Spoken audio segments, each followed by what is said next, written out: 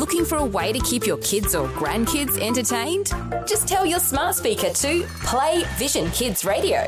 Vision Kids! Problem solved. Life, culture and current events from a biblical perspective. 2020 with Neil Johnson on Vision. We're going to take some time to talk about what's going on in church and the role you may have to play, even if you don't think of yourself as a leader. You may have noticed that your local church needs leaders. And whether it's in the children's church ministry or youth, families, small groups, seniors or pastoral care, there's never enough leaders. And either you are in one of those roles or you may be thinking about how you can step up and get involved filling some gaps. So what do you need to know? And is what you might learn in theory about leading at church the same as what actually happens in real life? Well, our special guest today is Dr. Don Hardgrave, who's spent 50 years serving in local church life at every level. He's been pastor, he's been church planter, he's been denominational leader and educator. He's written a dozen books and he specialises in revitalising congregations. He's launched more than 30 new churches in Australia. His ministry is called the Cypress Project. And Dr. Don Hardgrave, a special welcome along to 2020. Thank you for the welcome. In fact, I should clarify, Cypress is my publisher, and they've done a marvellous job for which I'm very grateful. Okay, and I mentioned you'd written a dozen books, and for listeners, going to the Cypress Project site, they'll be able to see those books even as we're having this conversation today. Hey, Don, 50 years in ministry, that's a long time. Yes. Give us an insight here into how that all has evolved. Developed, okay.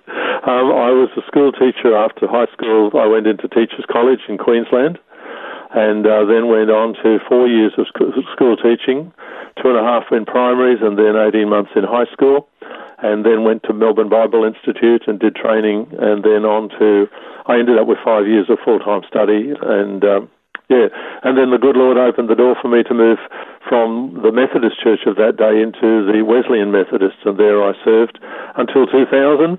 And then doors opened for me to do interims with a Nazarene congregation, 7 Baptist churches, a Presbyterian church, just kind of where God has put me. And I've also travelled for creation ministry, so it's been a very diverse journey, and God has proven himself wonderfully faithful. Would you call yourself a creation speaker as well? I did the training program for that because I'll share this comment early on in this interview. One of the things that distresses me very seriously is suicide amongst, anybody, but especially amongst our youth. And I am quite convinced that if our youth could get hold of the awareness that God has a plan for their lives, that he's there, that he made them, and that he gifted them to fit with that plan, I believe that tragedy would be minimised. So I see it as vital.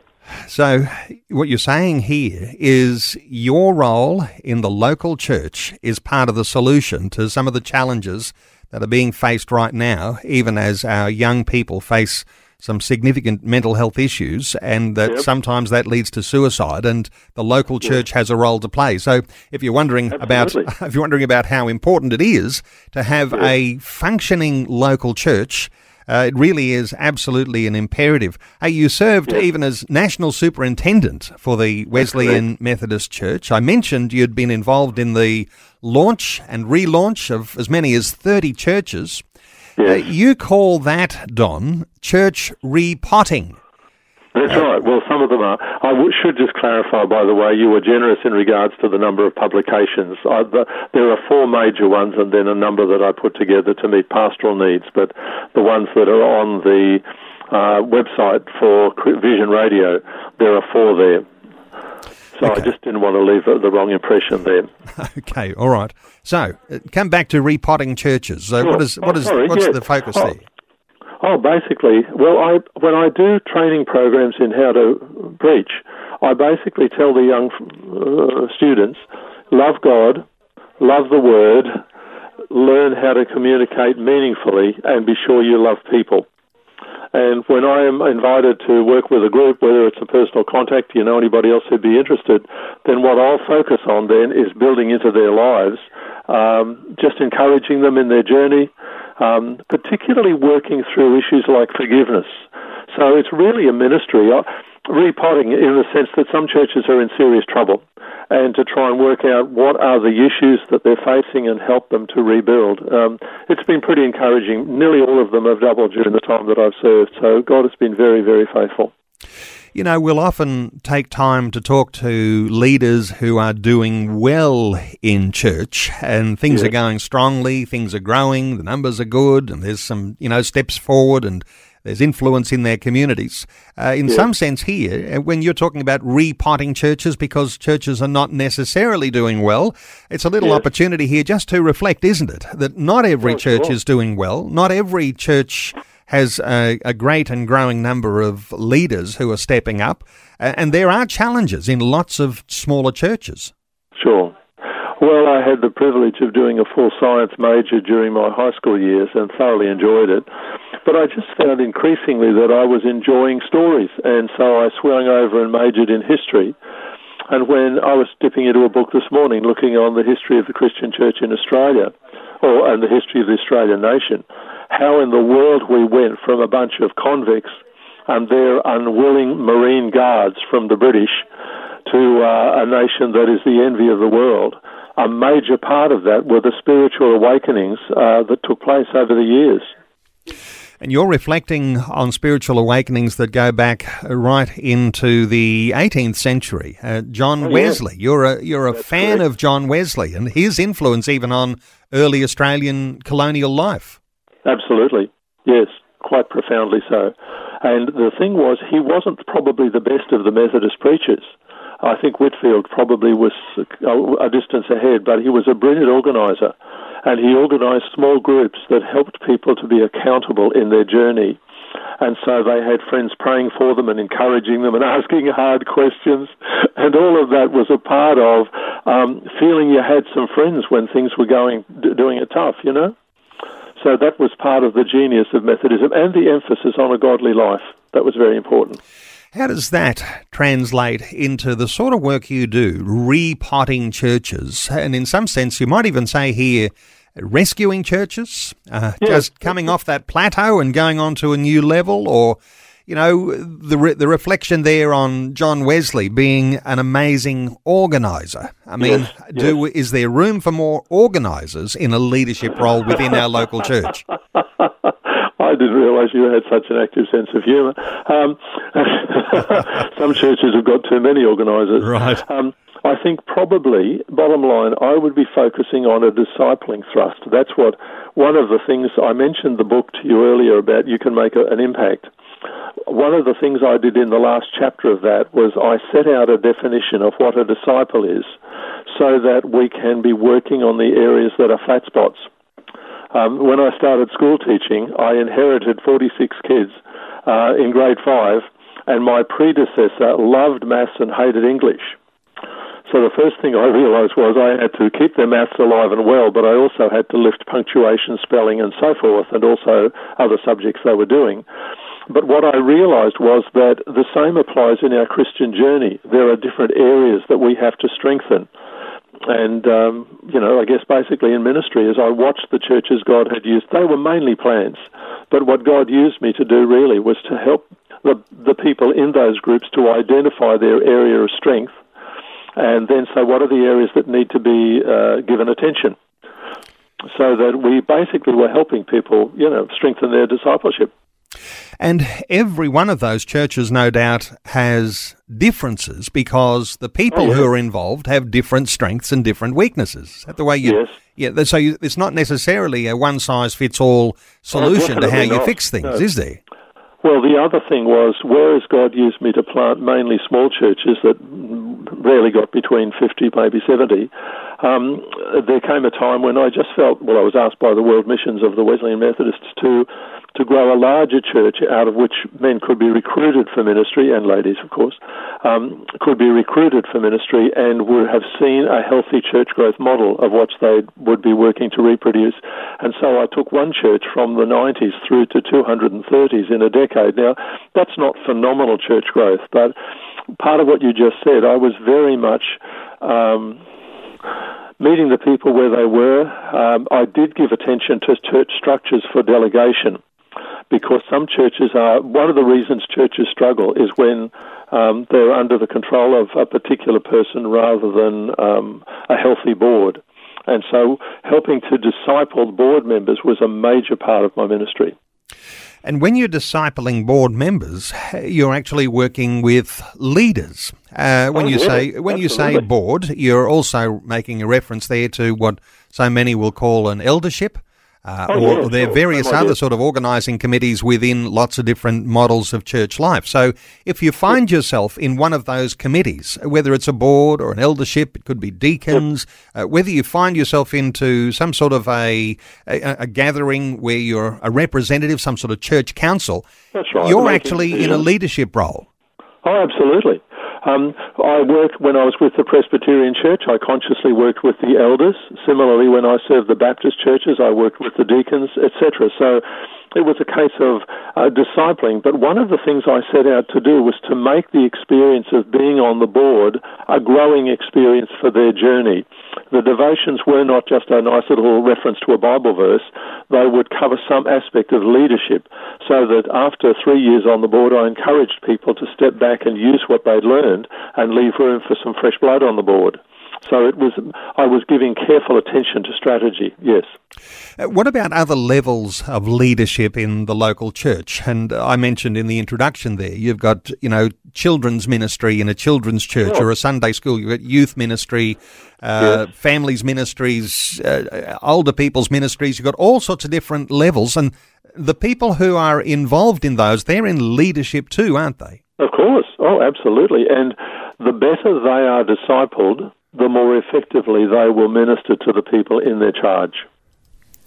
So working on this discipleship model, is there a model there, or is it something that you do every church is different? Is there some sort of a model that you like to work with that says, first of all, identify yourself as being a leader or an emerging leader or even an aspiring leader? Just the thought that you might have people who are in church life but not stepping up into those sorts of roles, not seeing themselves as being capable or being the person who might be called in leadership. How do you get through that somehow or other people feel reluctant to be in leadership? Okay. I see the pulpit as a vision casting context. Not that every week I'm going to be saying we're going to change our world, though that's my sentiment, in that that's what the purpose of regular worship is, to honour God and to impact our nation. But as well as that, I work as hard as I can to grow the believers so that whatever ministry they're having. But after I'd planted about 25 churches over, about 18 years, thereabouts will do, I started to notice some of the difficulties I'd seen in earlier years, and here was a newer church with some of the same difficulties, and I thought, am I really making disciples? And I thought, I can't measure that until I've defined it. So I actually worked out a definition of what is a disciple, and I used that when I was lecturing in Switzerland and America, and also in a number of churches have invited me to share in this country. So it was a different kind of definition, that it's integrated. It wasn't like a shopping list where you think, I need some groceries and I need something from the hardware store and I better get something for the car to be fixed. The definition of what is a disciple is integrated. It builds from left to right and top to bottom.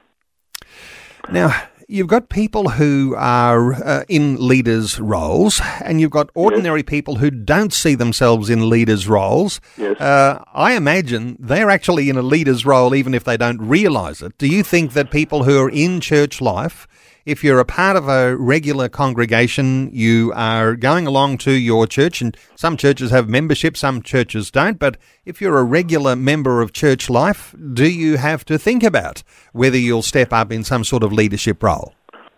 Excellent question. Let me build. The definition that I referred, if you can imagine a grid of 5 boxes at the top and 5 boxes underneath, beginning with a disciple knows about God. If we're going to worship and honour Him and serve Him, we better know about Him. Having done that, we need to know about having a relationship with God, which is moving beyond just the knowledge to praying and hearing God speak to me from Scripture. And then we have a relationship with His people. And then the fourth one, moving left to right, is knowing myself. And what you've just touched on in regards to leadership, part of what we need to do is to discover the gifts that God has given us and how he wants to utilize our experiences and our journey. So whatever is you're right, that's one of the categories that's very thin among Christians. And but then in our Western world, frankly, it's an area of appalling weakness, is knowing who I am. And we need to see that from a biblical perspective. So starting with knowing God, others might say, well, that sounds like it's turned on its head what I always thought. I thought I should know myself first and then sort of start to know God. But what you're saying is knowing God, having a relationship with him, then relation with people, that's when you get to a point where you begin to know yourself. So that's the right pyramid. That's not upside down. I mentioned a book called You Can Make an Impact. Did you have a chance to have that with you, or have you not had a chance to open that? I have no way of knowing. I don't have the book, so I haven't read it. But the reason I mentioned it is page 187 actually has the diagram, and that might have been useful for you. We begin by knowing about God. That means that we know that we are not dealing with the gods of some other religions, or even Allah in the Islamic expression. We get to know what the Bible teaches us about God as our starting place, and part of that will include a working knowledge of other religious expressions. But after we've gotten to know God, we can move on to after we know about him, we can move to know him. And that means I will talk to him in prayer and I will tread a journey. One of the things that makes Christianity quite unique is the fact that the founder is still alive. That would not be said for Buddha or Muhammad or any of the writers of the Vedas. Jesus came magnificently back to life at that first Easter. And so I can talk to him in prayer and I can become aware that he loves me and cares about my journey. And so it becomes not just me on my own, but working in relationship with him and then with his people. And that's where the local church comes in. Don, let's talk about what it is to learn to be a disciple and really, in some sense, learning what a disciple is supposed to look like. How do you get a bit of an image of that?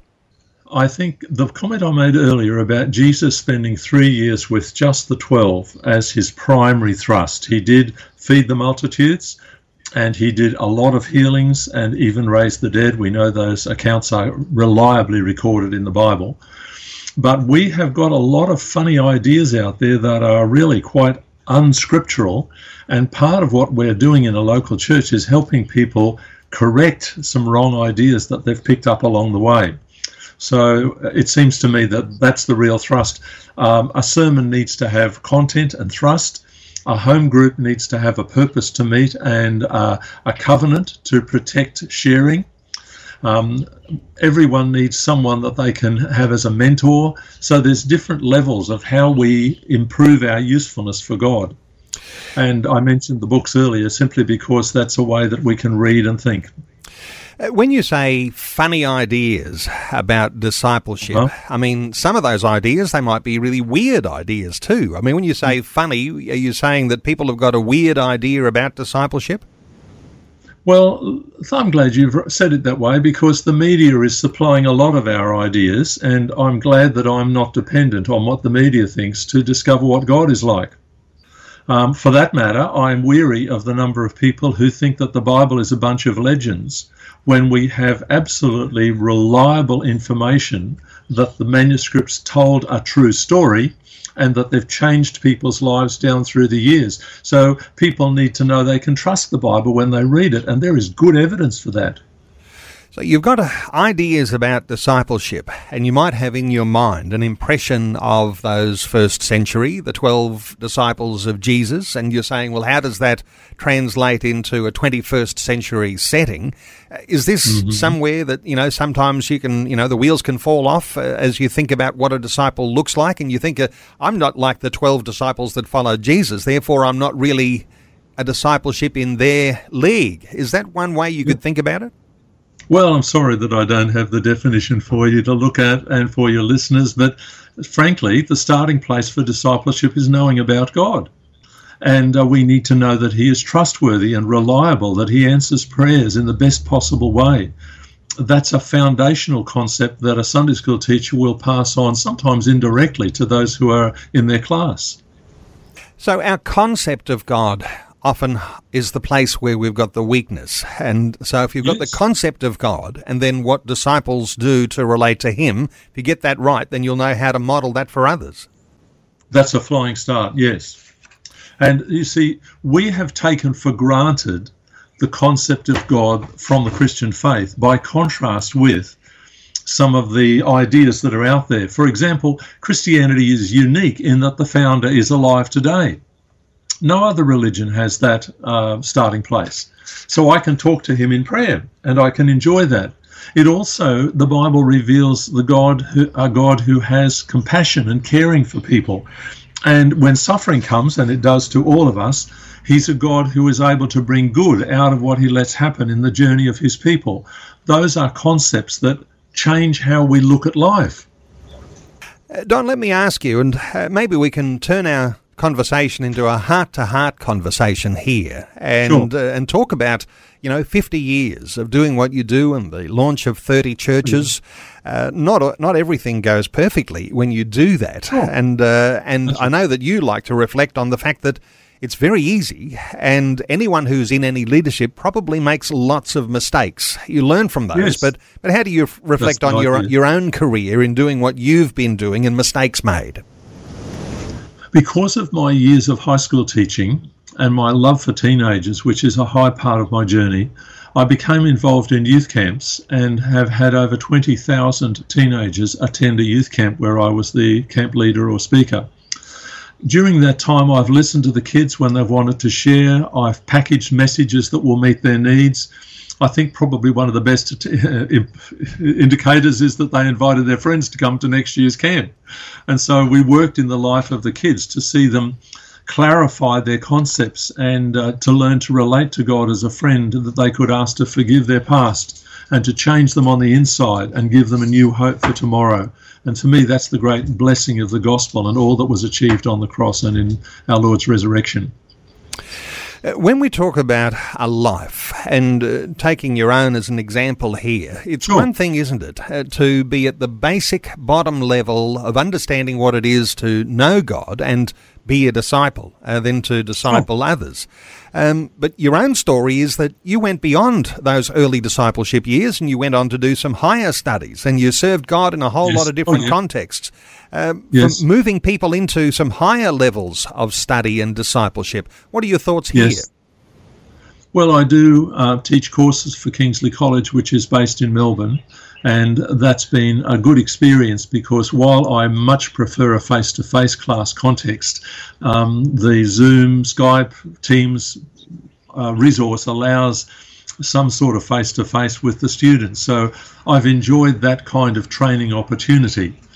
And now I've lost the thread of the last thing you said. I'm sorry, it slipped out when I was thinking about that. It was really around when you've gone through some basic level discipleship. Your own story is that you didn't stay as a ordinary pew warming disciple. You decided at some point that you would need to step up and you would need to fill some roles. And when you got into that youth ministry and those sorts of things, you recognised that you had some gift there, and that's where you put your hand up and said, hey, somebody, I've got my hand up here. I want to move into that. That's the sort of thing I'm talking about here, moving into something that is effective. I think I'd probably add this is important. Part of the search for me was how can I really be effective with my one and only life. And when I was at college, they had a sale of some of the old books that were pretty decrepit, and Bible college students will always go for a bargain. And there was one book that I got for, I guess it would be equivalent of $1 today. It was 10 cents in 1970. It was called New Testament Holiness. And when I read that book, he talked about the difference between being faultless and being blameless. And that was liberating for me because I knew I'll always be making mistakes. I'll never be faultless, but I can have a clean heart and a pure motive. And that blamelessness really changed the way I prayed and the way I saw myself. And so building into what's our walk with God is really a vital part of preparing someone to be an effective leader. Are we afraid of criticism, do you think, Don? I never like it. But I try to forgive the people who have given me my lunch, often with helpings. And I then try to say, Lord, what are you teaching me in this? Because I think I grow through the forgiving process and I learn from my critics. And so I think that's part of being secure enough to let God's hand on my life unfold his purposes.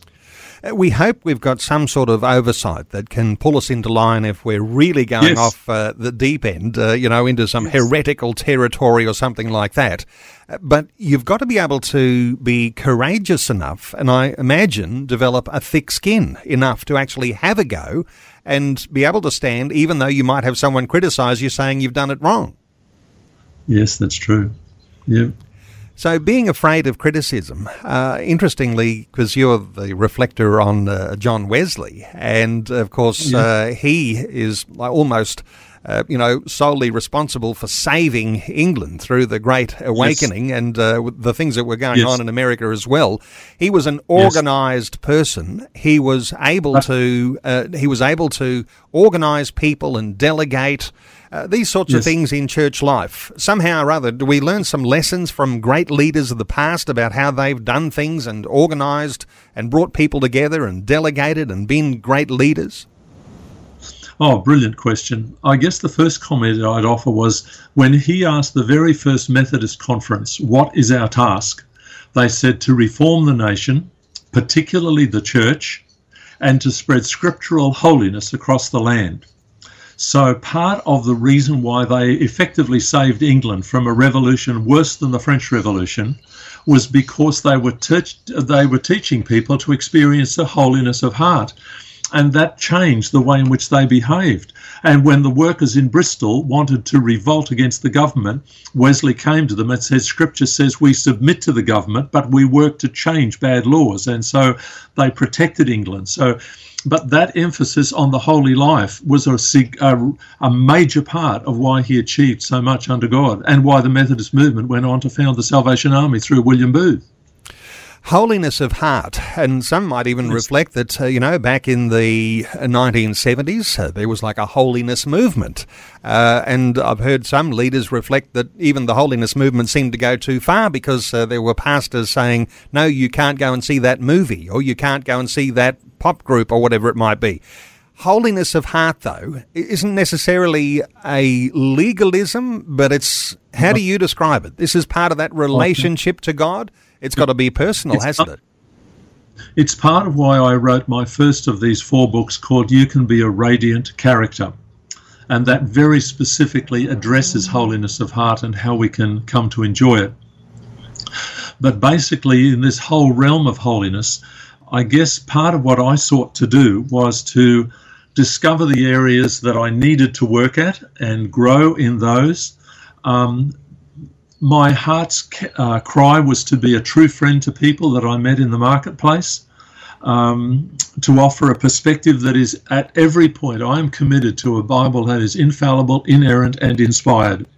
And so being guided when I read Scripture that God will show me what he wants to say to me at a particular time, that's going to be part of my growing.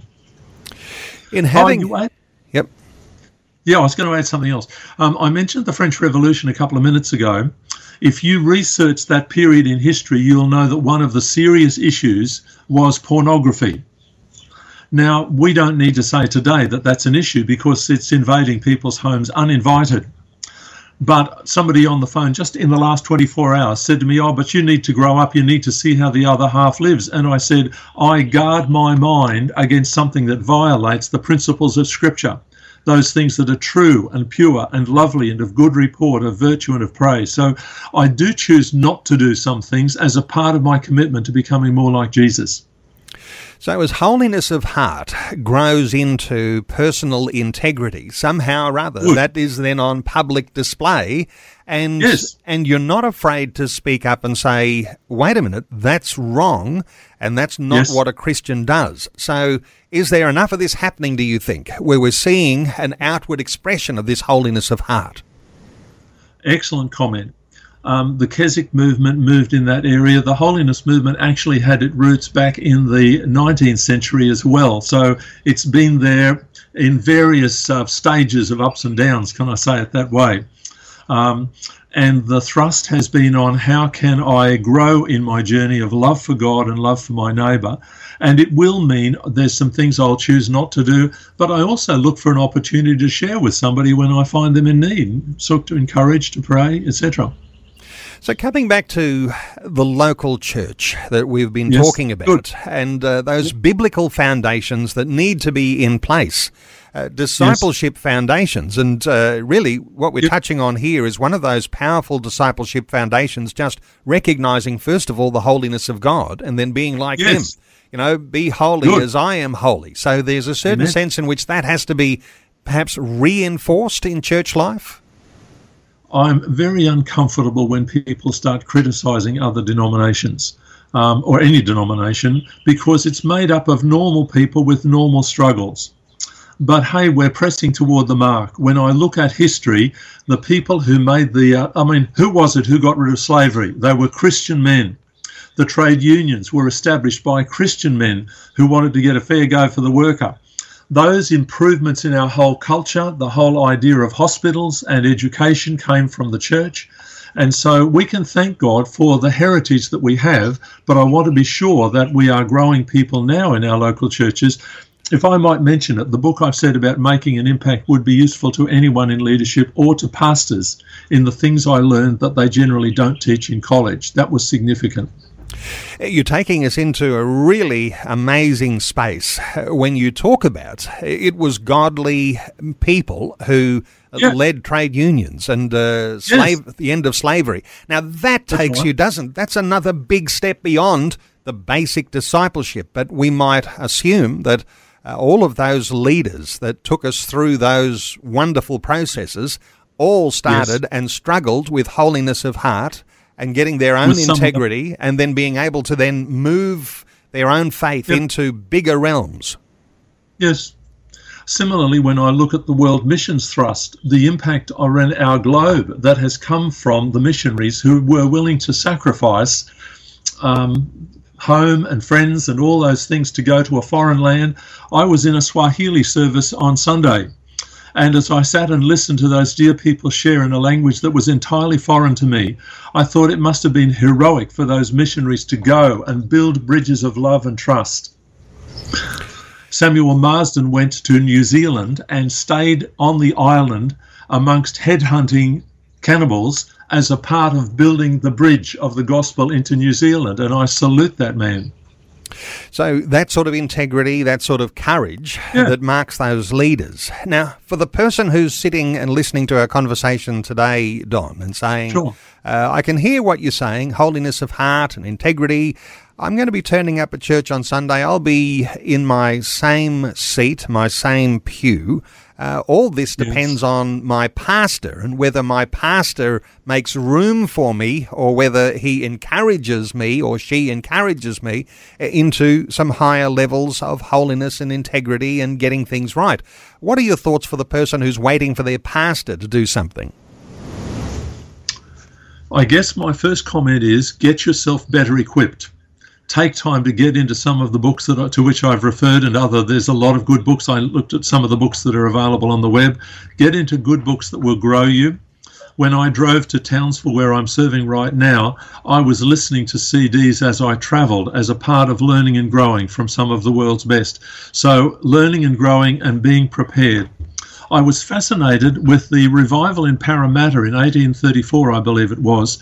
And these fellas agreed they would pray every week for revival, even though the pastor didn't recognise them. And there came a night when the pastor said, Brother Watsford, John Watsford, the son of a convict, First Methodist minister, please pray.